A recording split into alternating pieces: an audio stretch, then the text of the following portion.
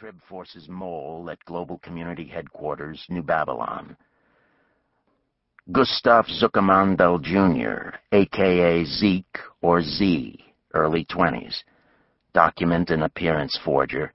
Lost father to guillotine, Strong Building, Chicago. Enoch Dumas, late 20s. Spanish-American shepherd of 31 members of the Place Ministry in Chicago, recently relocated to the Strong Building. Steve Plank, alias Pinkerton Stevens, 50-ish, former editor of Global Weekly, former public relations director for Carpathia, assumed dead in Wrath of the Lamb earthquake, undercover with GC Peacekeeping Forces, Colorado.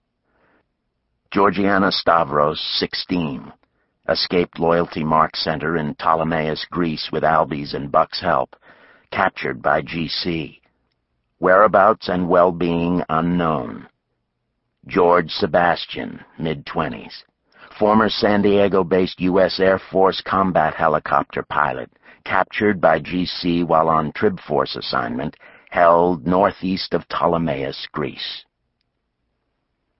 The enemies. Nicolae Gedi Carpathia, mid-30s, former President of Romania, former Secretary-General, United Nations, self-appointed global community potentate, assassinated in Jerusalem, resurrected at GC Palace Complex, New Babylon.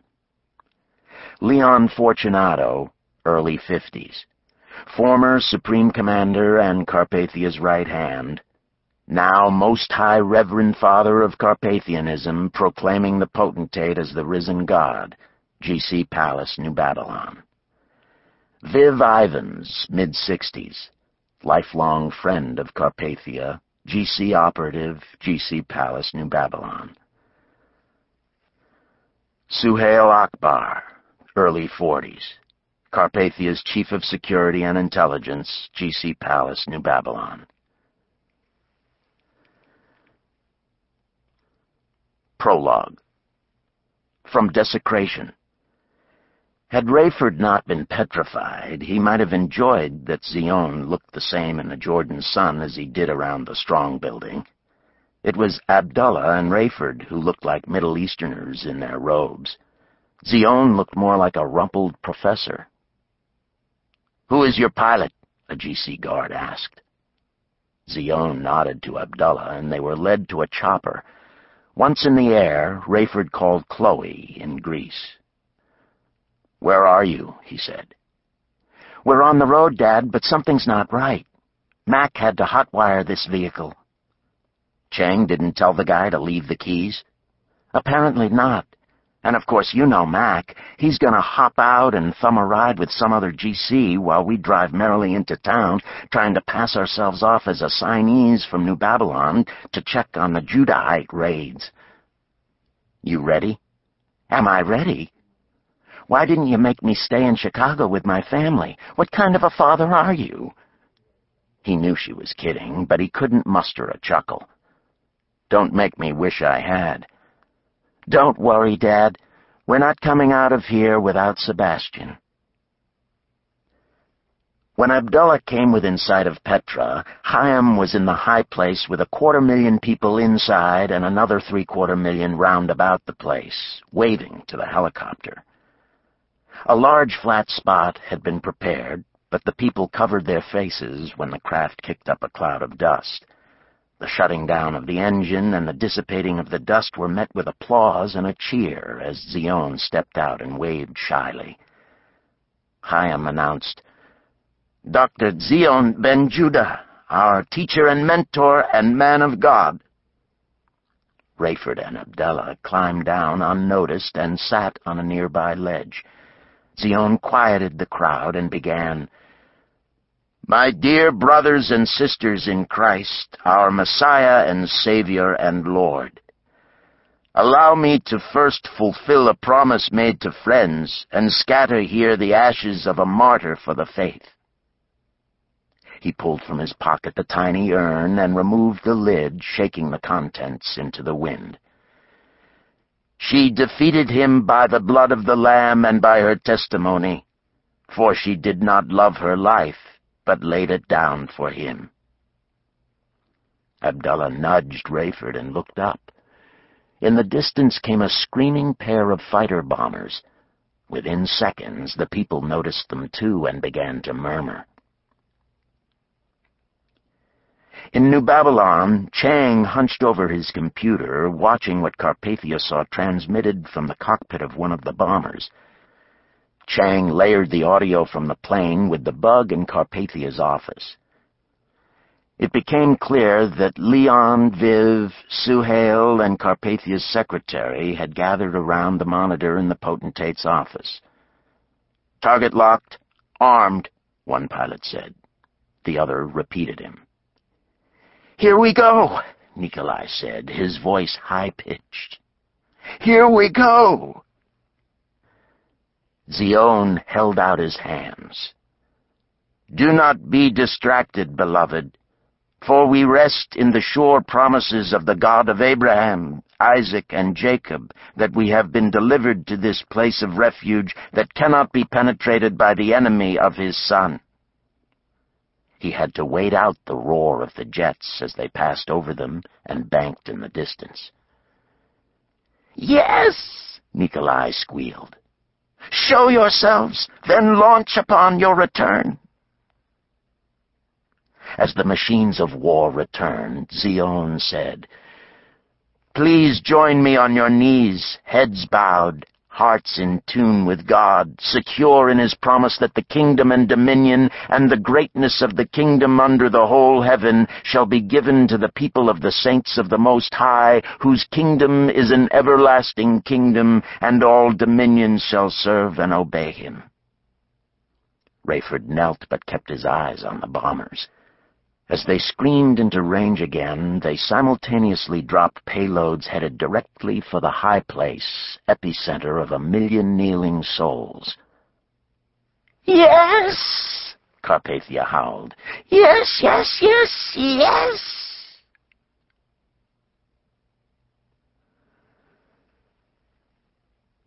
"Rejoice, O heavens, you citizens of heaven, rejoice. Be glad. But woe to you people of the world, for the devil has come down to you in great anger, knowing that he has little time." Revelation, chapter 12, verse 12. Chapter 1. Rayford Steele had endured enough brushes with death to know that the cliché was more than true. Not only did your life flash before your mind's eye, but your senses were also on high alert. As he knelt awkwardly on the unforgiving red rock of the city of Petra in ancient Edom, he was aware of everything, remembered everything, thought of everything, and everybody. Despite the screaming global community fighter bombers, larger than any he had ever seen or even read about, he heard his own concussing heart and wheezing lungs. New to the robe and sandals of an Egyptian, he tottered on sore knees and toes. Rayford couldn't bow his head, couldn't tear his eyes from the sky and the pair of warheads that seemed to grow larger as they fell. Beside him, his dear compatriot, Abdullah Smith, prostrated himself, burying his head in his hands.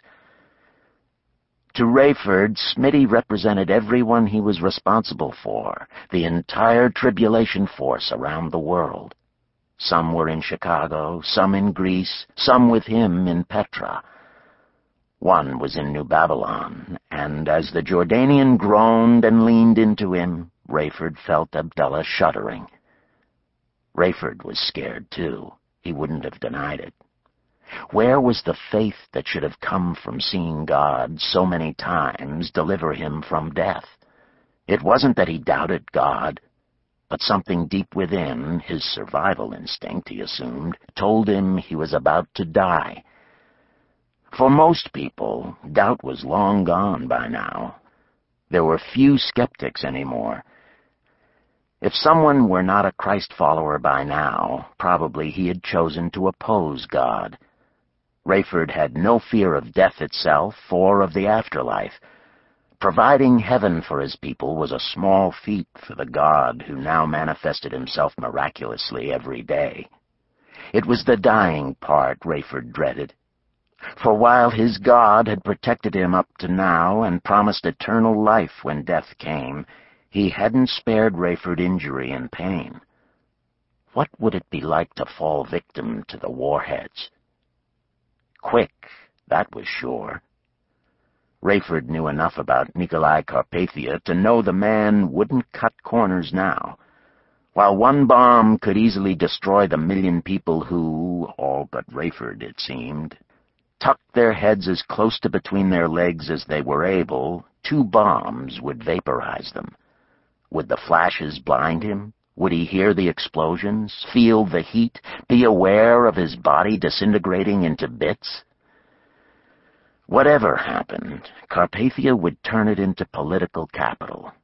He might not televise the 1,000,000 unarmed souls showing their backsides to the global community as the bombs hurtled in, but he would show the impact, the blasts, the fire, the smoke, the desolation. He would illustrate the futility of opposing the New World Order. Rayford's mind argued against his instincts. Dr. Ben-Judah believed they were safe, that this was a city of refuge, the place God had promised. And yet Rayford had lost a man here just days before. On the other hand, the ground attack by the GC had been miraculously thwarted at the last instant. Why couldn't Rayford rest in that? Trust, believe, have confidence? Because he knew warheads. And as these dropped, parachutes puffed from each, slowing them and allowing them to drop simultaneously straight down toward the assembled masses. Rayford's heart sank when he saw the black pole attached to the nose of each bomb. The GC had left nothing to chance. Just over 4 feet long, as soon as those standoff probes touched the ground, they would trip the fuses, causing the bombs to explode above the surface. Chloe Steele Williams was impressed with Hannah's driving. Unfamiliar vehicle, unfamiliar country, yet the Native American who had been uncannily morphed into a New Delhi Indian handled the appropriated GC Jeep as if it were her own. She was smoother and more self-confident than Mac McCullum had been, but of course he had spent the entire drive across the Greek countryside talking. "I know this is all new to you gals," he had said, causing Chloe to catch Hannah's eye and wink. If anybody could get away with unconscious chauvinism, it was the weathered pilot and former military man who referred to all the women in the Trib Force as little ladies, but didn't seem consciously condescending. "I gotta get to the airport," he told them, "which is that-a-way, and y'all have gotta get into Ptolemais and find the co-op." He pulled over and hopped out. "Which of you two is driving again?" Hannah climbed behind the wheel from the back seat, her starched white GC officer's uniform still crisp. Mac shook his head. "You two look like a couple of whacks, but of course they don't call 'em that anymore." He looked up and down the road, and Chloe felt compelled to do the same. It was noon, the sun high and hot and directly overhead, no clouds. She saw no other vehicles and heard none.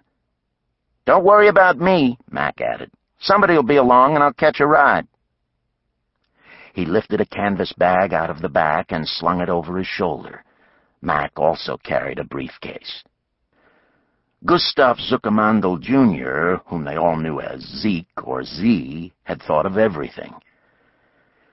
The lumbering young man in Chicago had made himself into the best forger and disguiser in the world, and Chloe decided that the 3 of them alone were the epitomes of his handiwork.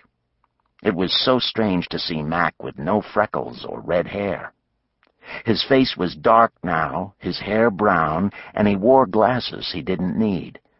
She only hoped Z's work with her dad and the others at Petra proved as effective.